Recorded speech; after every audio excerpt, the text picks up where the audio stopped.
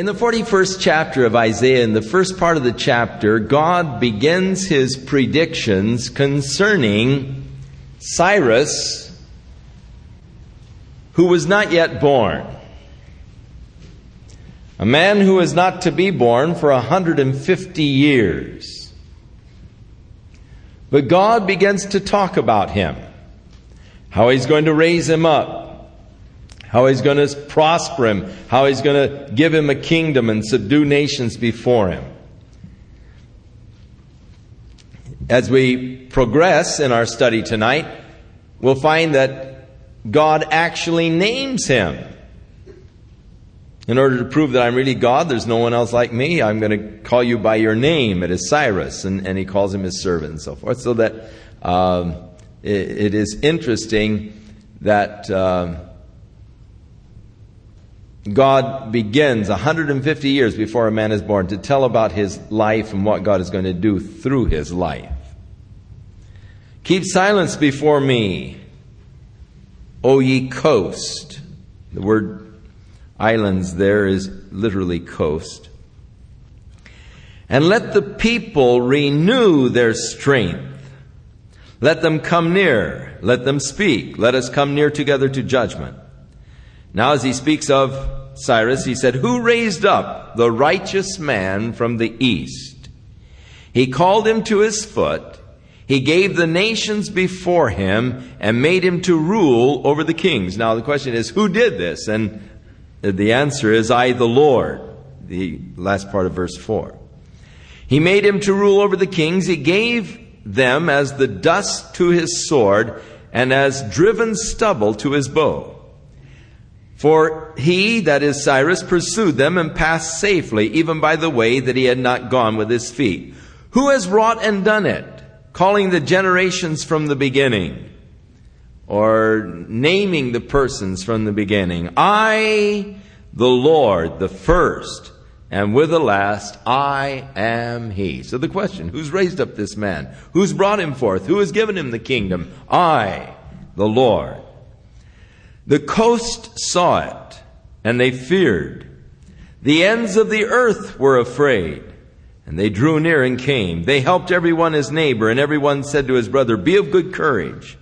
So the carpenter encouraged the goldsmith, and he that smoothed with the hammer, and him that smote with the anvil, saying, it is ready for the soldering. And he fastened it with nails, that it should not be moved. But thou, Israel, art my servant, Jacob, whom I have chosen, the seed of Abraham, my friend. Now, beginning with verse 8, he turns his attention away from Cyrus and now to Israel, to the nation, to Jacob. You're my servant, God declares. And in Isaiah speaks of Israel as the servant of the Lord, and then, of course, it speaks of Jesus Christ as the servant of the Lord. And also David is mentioned as God's servant in the book of Isaiah. We will, as we progress in 2 weeks, come to quite a discourse on that righteous servant, Jesus Christ, that God has raised up. But here, Jacob and Israel. I have chosen the seed of Abraham, my friend. And Abraham has the title of the friend of God. What a beautiful title. Thou whom I have taken from the ends of the earth, and I have called thee from the chief men. And I said unto thee, thou art my servant. I have chosen thee, and not cast thee away. Fear thou not, for I am with thee. Be not dismayed, for I am thy God. I will strengthen thee, yea, I will help thee, yea, I will uphold thee with the right hand of my righteousness. Now, in a very narrow sense, this is a promise that God has made unto his chosen, unto Jacob and Israel, whom he will call together from the ends of the earth where they have been scattered.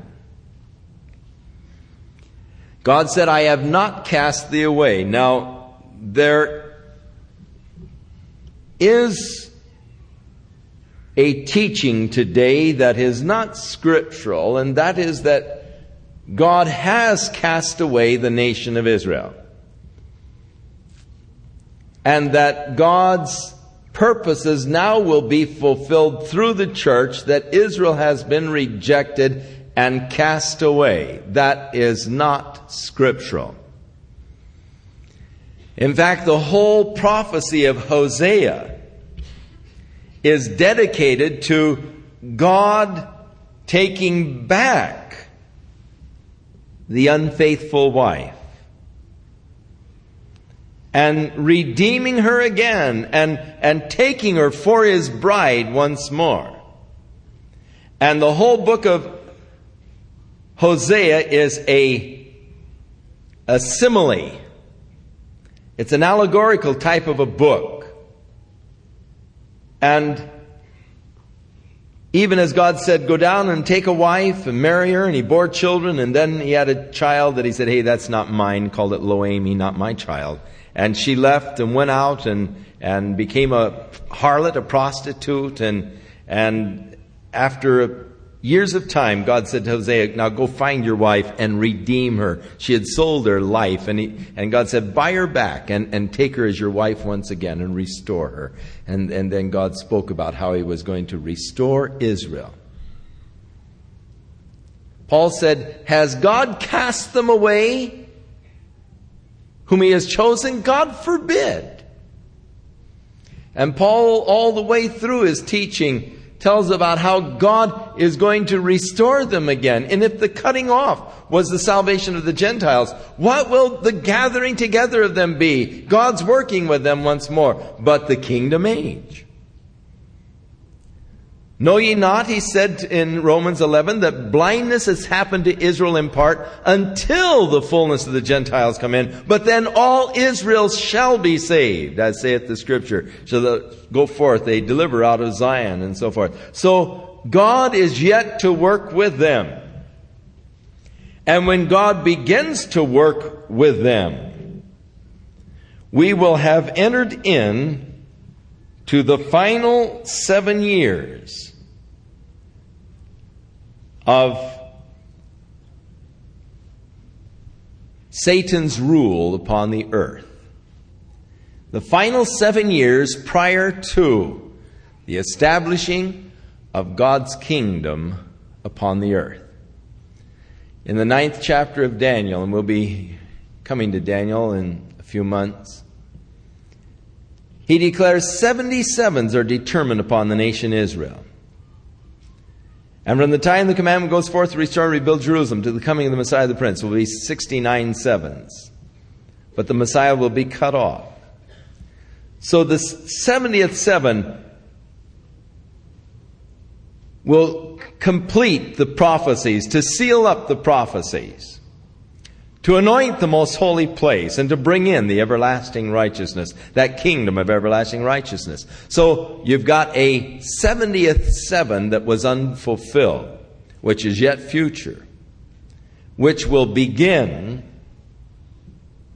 when Russia is destroyed by God in her abortive invasion of Israel. So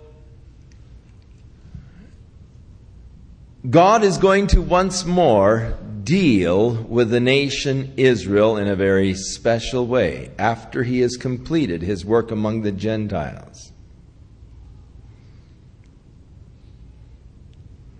So here God declares, I have chosen thee, I have not cast thee away.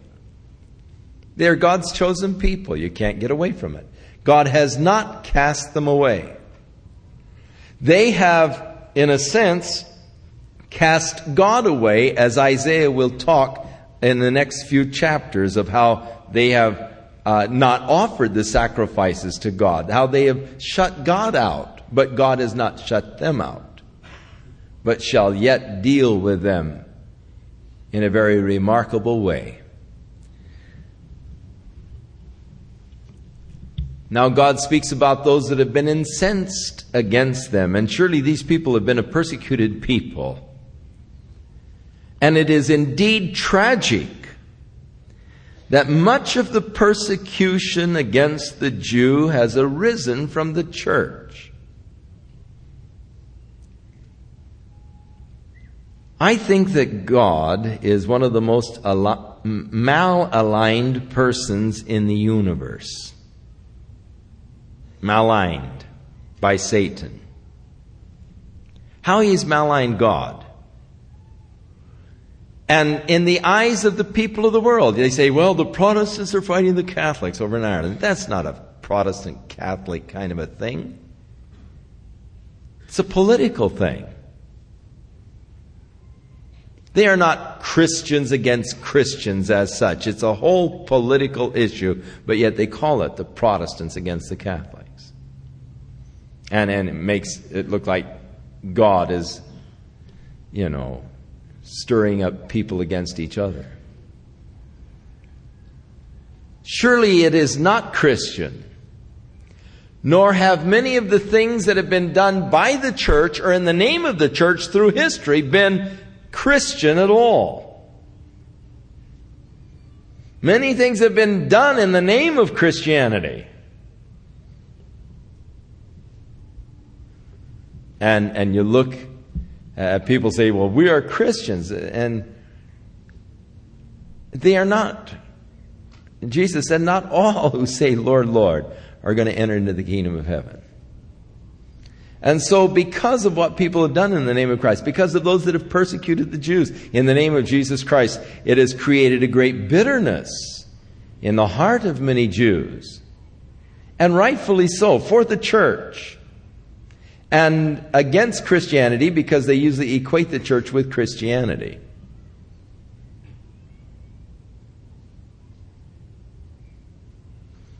We are over in Israel quite a bit, and we have many friends over there, and they'll get going in their talking and all, and they'll start talking about, well, those Christians, and those Christians. And we say, wait a minute.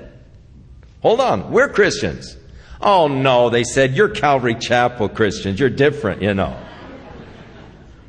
You love us. We know you love us. And they recognize over there a difference between Christians and Christians. They have a greater discernment than we often do. People so often just lump Christian America, And so if you're not a communist, not an atheist, you're a Christian, But a Christian is much more than that. He is one who has submitted his life to the lordship of Jesus Christ. One who seeks to follow Jesus Christ. One who lives his whole life governed by the Lord. So it is not loving him in word, but in deed and in truth. Now God said, all of those that were incensed against you shall be ashamed and confounded. They shall be as nothing.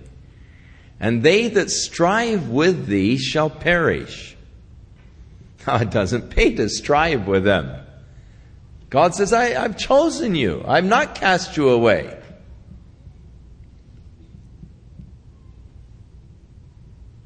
Those that strive with you are going to perish.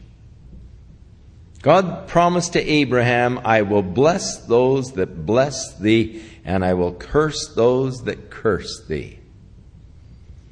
Jesus in the judgment, not the final judgment, but in the judgment that he will bring when he returns to the earth and gathers together the nations for judgment. The judgment against the nations will be concerning their treatment of the Jews. For he said, I was hungry, and you did not feed me. Thirsty, you did not give me to drink. Naked, you did not clothe me.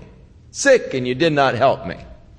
Lord, when did we see you hungry, naked, thirsty, sick? He said, inasmuch as you did it not to the least of these, my brethren, the Jews, ye have not done it unto me.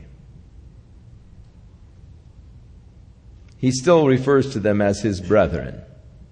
They've been chosen of God. God has not cast them away.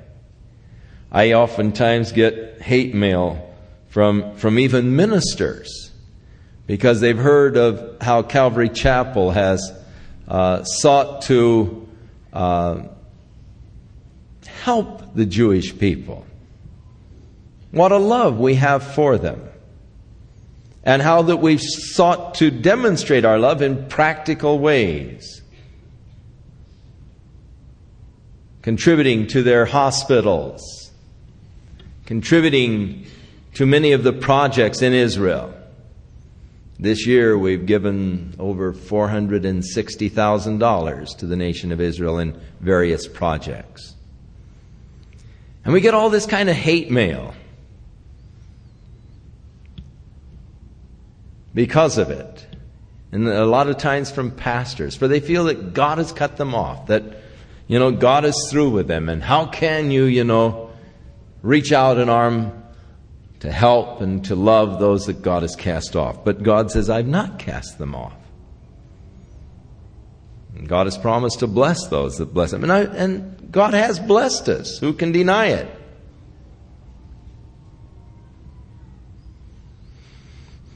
And so all of those that were incensed against thee shall be ashamed. They'll be confounded. They'll be as nothing. They that strive with thee shall perish. You will seek them and you will not find them. Even those that contended with you. And they that war against you shall be as nothing, and as a thing of nothing. Boy, it doesn't pay to go over and talk to the Egyptians. I'll tell you. Be at war with these people. For I, the Lord thy God, will hold thy right hand, saying unto thee, fear not, I will help thee. And who can deny but what God has not helped these people immeasurably? Fear not, thou worm Jacob, and ye men of Israel. I will help thee, saith the Lord, and thy Redeemer, the Holy One of Israel. Behold, I will make thee a new sharp threshing instrument having teeth, and you will thresh the mountains and beat them small. You will make the hills as chaff. Thou shalt fan them, and the wind shall carry them away, and the whirlwind shall scatter them, and thou shalt rejoice in the Lord, and shalt glory in the Holy One of Israel. When the poor and needy seek water, and there is none, and their tongue faileth for thirst, I, the Lord, will hear them. I, the God of Israel, will not forsake them. I will open up rivers in high places and fountains in the midst of the valleys. And I will make the wilderness a pool of water and the dry land springs of water. And I will plant in the wilderness the cedar and the acacia trees and the myrtle and the oil trees. And I will set in the desert the fir tree and the pine and the box tree together, that they may see and know and consider and understand together that the hand of the Lord hath done this, and the Holy One of Israel hath created it. To go over to Israel today is just a live experience in the fulfillment of prophecy, as you see these things of which Isaiah spoke actually being fulfilled. Areas that were once parched wilderness, desert areas. You see the vast irrigation project, the pools of water. You see the giant sprinkler systems and all that they have as they have become a very strong agricultural nation. Planting hundreds of millions of trees in those wilderness areas. And the interesting thing, the various types of trees for the various benefits that each tree gives. Planting the pine tree and the fir tree because they have a capacity of growing almost on rocks. The roots go down into the crevices, and as they grow down and they begin to grow, then they crack the rocks. And with the rocks cracking, the rain, of course, comes and carries the topsoil on down, and they're forming tremendous topsoil in the valleys and getting tremendous agricultural crops again, and planting the eucalyptus trees in the marsh areas because they drink up so much water. And their whole project of reforestation of Israel is just an exciting thing. And here all predicted in Isaiah, as God declares, I've not cast them off, and what He is going to do. And the purpose of doing is that they might see and know and consider and understand together that the hand of the Lord hath done this. Now, I like this. God makes a challenge to those false gods that the people were worshiping at that time. And he said, "Produce your cause, saith the Lord. Bring forth your strong reasons, saith the King of Jacob. Let them bring them forth and show us what shall happen. Let them show the former things what they are, that we may consider them and know the latter end of them, or declare us things that are yet to come. Show the things that are to come after these things, that we may know that you are gods. Yea, do something good or do it evil, that we may be dismayed and behold it together. Behold, you are of nothing, and your work is naught. An abomination is he who chooses you." So God speaks out against the worship of the false gods that the Israelites were involved in at this particular period of their history. He said, now look, if they're really gods, let them tell us something before it happens, so that after it happens, we really know that they know what they're talking about. And he's challenging them in the area of prophecy. Now, prophecy is one of the strongest arguments for the inspiration of the Scriptures. The fact that God has spoken in advance of things that would happen, giving the names of persons, the names of places, and detailing the events that would be happening, and the fact that they have been fulfilled becomes one of the strongest arguments for the inspiration of the Scriptures. For you see, when you delve into this area of prophecy, in order to prove the inspiration of the Scriptures, it is necessary that you have 100% accuracy. If one word of God failed, then it means that it wasn't God who spoke. But when you have thousands of prophecies that have come to pass exactly as declared, then it begins to give extremely strong evidence that it was indeed God who spoke. Now, there was a very tragic day in the history of Israel.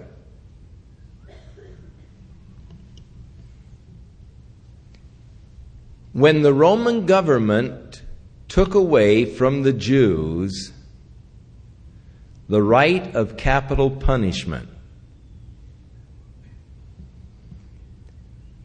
And when the Roman government removed from them the right of capital punishment, they felt that at that point they had lost their power to govern. For they related capital punishment to government. For when God established human government under Noah, He established it with the provision of capital punishment. Now, you remember when Jacob was pronouncing the prophecies upon his sons on his dying bed. He said unto Judah that the scepter shall not depart from Judah until the Messiah comes. The scepter being the ruling power. And when the government of Rome took away in about 12 A.D., they took away from the Jews the power of capital punishment. The rabbis and the priest put on sackcloth.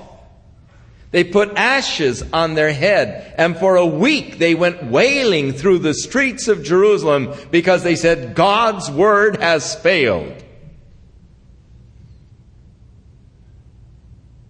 The scepter has departed. Shiloh has not come. What they didn't know was that in the village of Nazareth at that time, he was there growing up. But they really felt that God's Word had failed. And that means that it wasn't God's Word, because God's Word can't fail.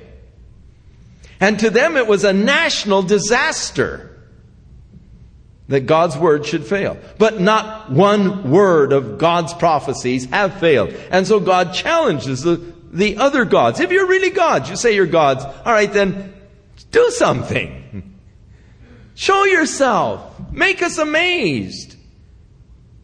Tell us something before it happens, so that when it comes to pass, we will really know that you are gods. And I love the way God challenges these false gods.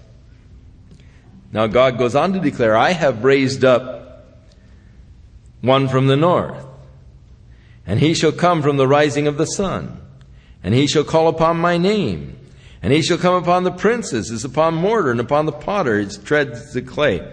Who hath declared from the beginning, that we may know, and before time that we may say, he is righteous. Yea, there is none that showeth. Yea, there is none that declares.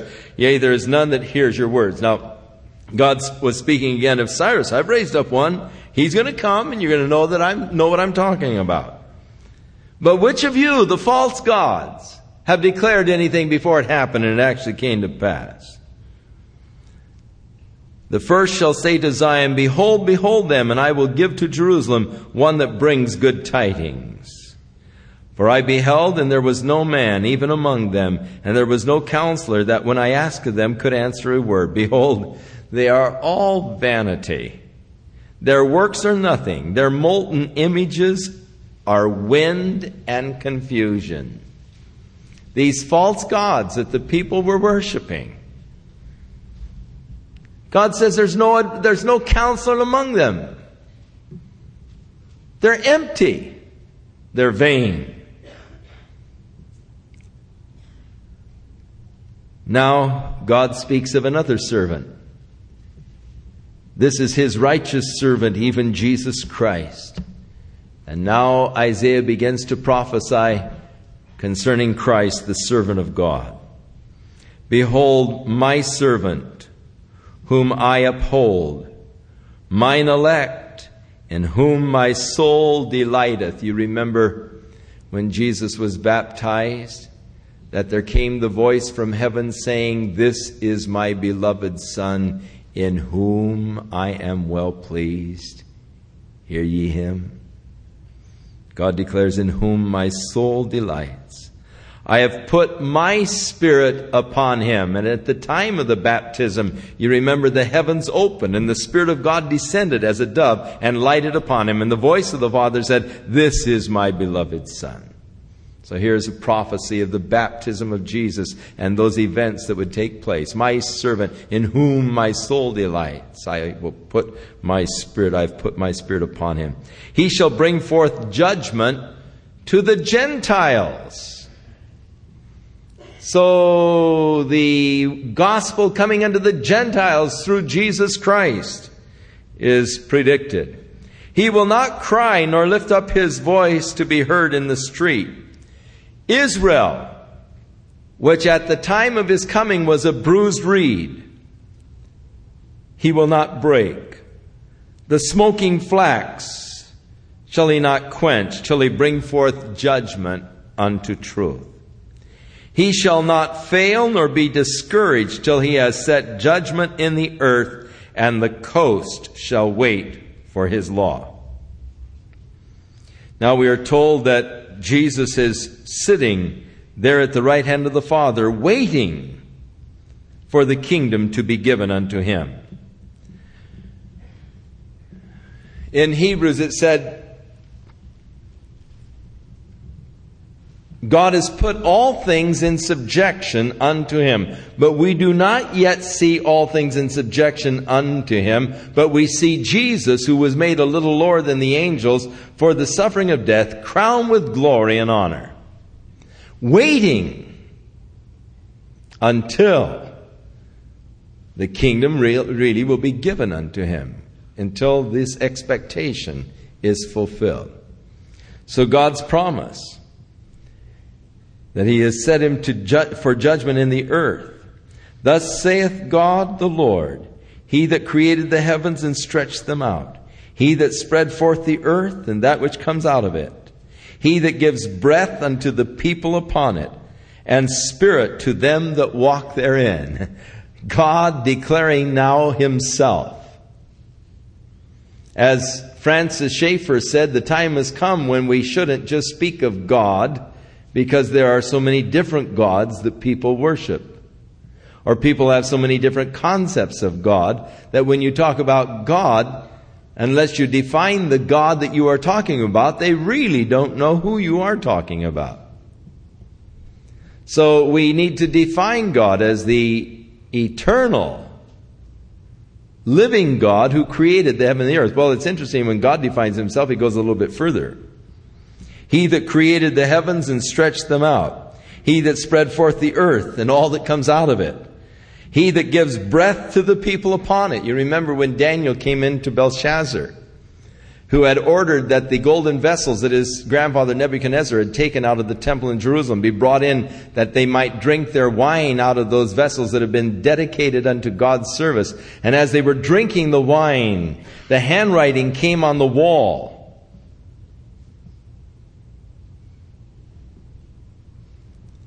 And his knees began to smote one against another. We're going to have a prophecy of his knees here in Isaiah when we get to chapter 45 tonight. He prophesies this guy's knees shaking.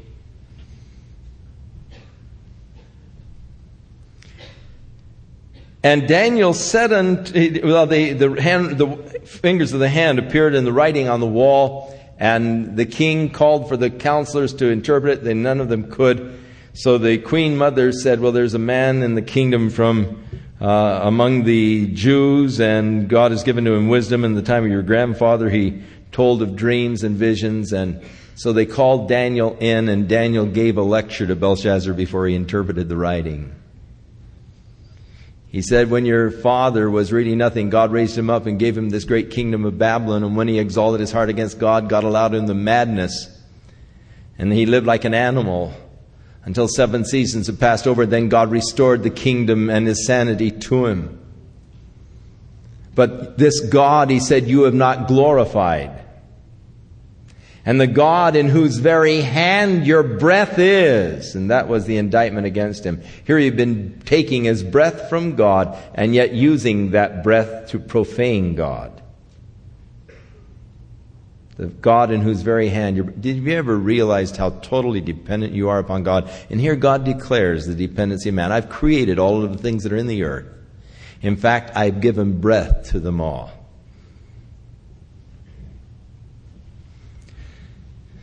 I, the Lord, have called thee in righteousness, and I will hold your hand and keep thee, and give thee for a covenant of the people, for a light of the Gentiles, to open the blind eyes, to bring out the prisoners from the prison, and to them that sit in darkness out of the prison house. When Paul was talking to Agrippa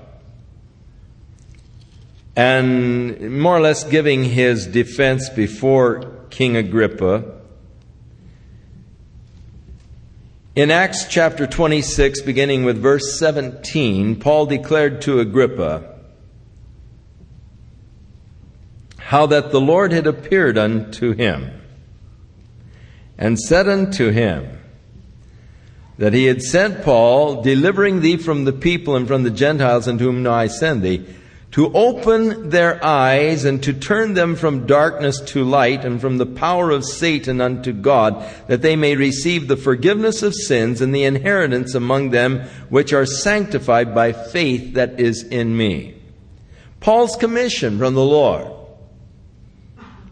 was to go to the Gentiles, to open their eyes, to turn them from their darkness to the light of God and from the power of Satan unto God, that they might receive the forgiveness of their sins. And so Paul is really taking a part out of Isaiah here, where God speaks of him going to set his people as a light of the Gentiles, for a light of the Gentiles, to open the blind eyes, to bring the prisoners from the prison and those that sit in darkness out of the prison house, to deliver us from that prison of sin, that power that sin has upon a person's life. I am the Lord. That is, I am, and of course, you got to really translate, you've got to, I am Yahweh, or Jehovah, whatever the pronunciation is. That is my name. You see, the Lord in all capitals is not a title. In the New Testament, the term Lord is a title. It is the Greek word kurios. But in the Old Testament, there is Adonai, the Hebrew, which is a title, Lord. And when you find that, it is capital L, small O-R-D. But when the name of God, the Yahweh, the consonants, YHVH, are in the text, that stands for the name of God. And only the consonants were written so a man would not pronounce the name in his mind. But God declares, I am Yahweh, that is my name. And my glory will I not give to another, and neither will I give praise to graven images. Now this is heavy-duty stuff, and anyone who ever seeks to serve God and to minister for God must remember that God will not give His glory to another. There are many people who seek to bring glory to themselves in their service to God. Let your light, Jesus said, so shine before men that when they see your good works, they glorify your Father which is in heaven. We must take care that we do not serve God in such a way as to bring personal glory or honor to ourselves. And that is a constant danger because of our flesh, which delights in glory and recognition and fame and honor. But God said, I will not give my glory to another. And the minute we start taking God's glory for ourselves, we're in big trouble with God. I will not give it to another, neither my praise to graven images. Now, God really takes off on these images that these people were making, the likenesses, and the stupidity of making their own gods. How it is so totally illogical for a man to make his own God. And he'll get into that pretty soon. He said, behold, the former things are come to pass, and the new things do I declare. Before they spring forth, I tell you of them. Now, this is what he was challenging the other gods to do. But he said, I'm doing it. I've told you of the former things, and I'm declaring to you things before they ever happen. Sing unto the Lord a new song. Sing His praise from the end of the earth, ye that go down to the sea, and all that is therein, the coast, the inhabitants thereof. Let the wilderness and the cities thereof lift up their voice, the villages Kedar doth inhabit. Let the inhabitants of the rock, that is Petra, sing. Let them shout from the top of the mountains. Let them give glory unto the Lord and declare His praise in the coast. For the Lord shall go forth as a mighty man. He shall stir up jealousy like a man of war. He shall cry, yea, roar. He shall prevail against his enemies. Now, in many places in the Old Testament, there is a reference to the Lord when He comes in His glory, roaring like a lion. This is one of them. He shall cry, yea, he'll roar. Like a lion roaring over its prey that it has subdued.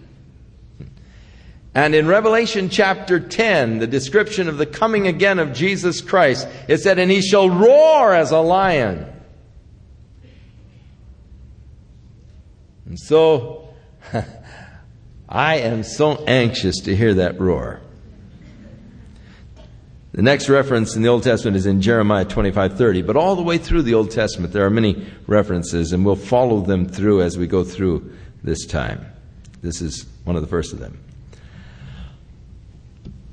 I have held my peace, God said, for a long time. I've been still. I've refrained myself. But now will I cry like a travailing woman. I will destroy and devour at once. How patient God has been. He's allowed the earth to go on in this condition since Christ. 2,000 years almost. God said, I've held my peace for a long time. I've wondered how God could hold his peace for so long. I wondered how God could let things go by. He said, I've been still. I've refrained myself. But now, the time has come. I will make waste mountains and hills. I will dry up their vegetables. I will make their rivers islands, and I will dry up the pools.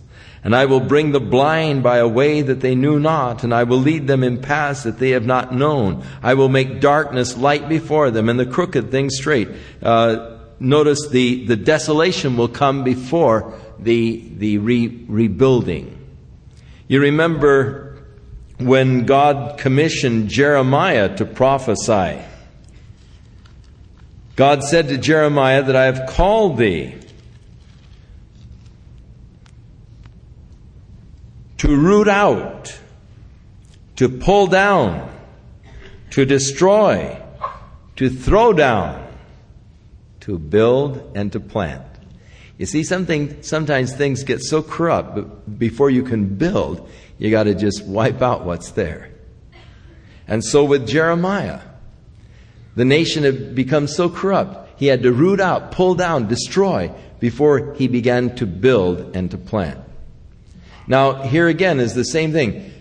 God's judgment is first going to come, making waste the earth in the great tribulation period, and then he will begin his work of restoration, opening the eyes of the blind, making darkness light before them, straightening the crooked paths.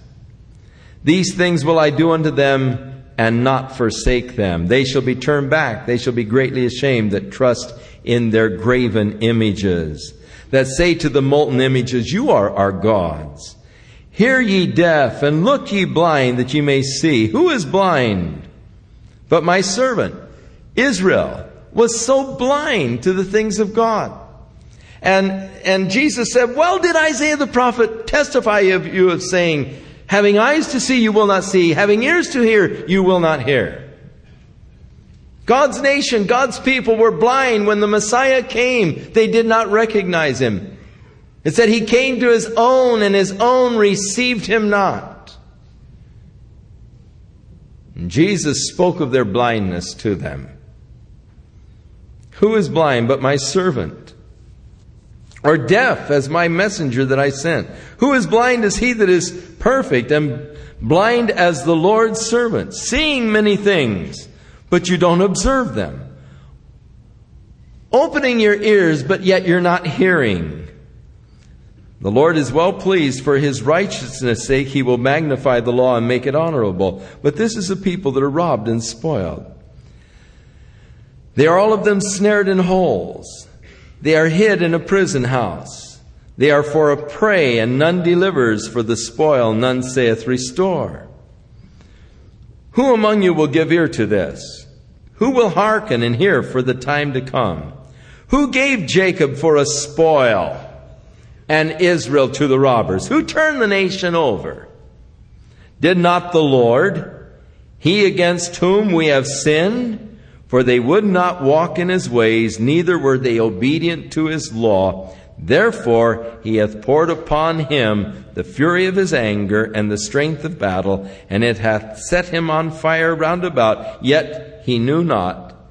And it burned him, yet he didn't lay it up to heart. And so they were destroyed. They were driven out of the land. And yet they didn't consider that it was because of their rejection of God's promised Messiah that these things came upon them.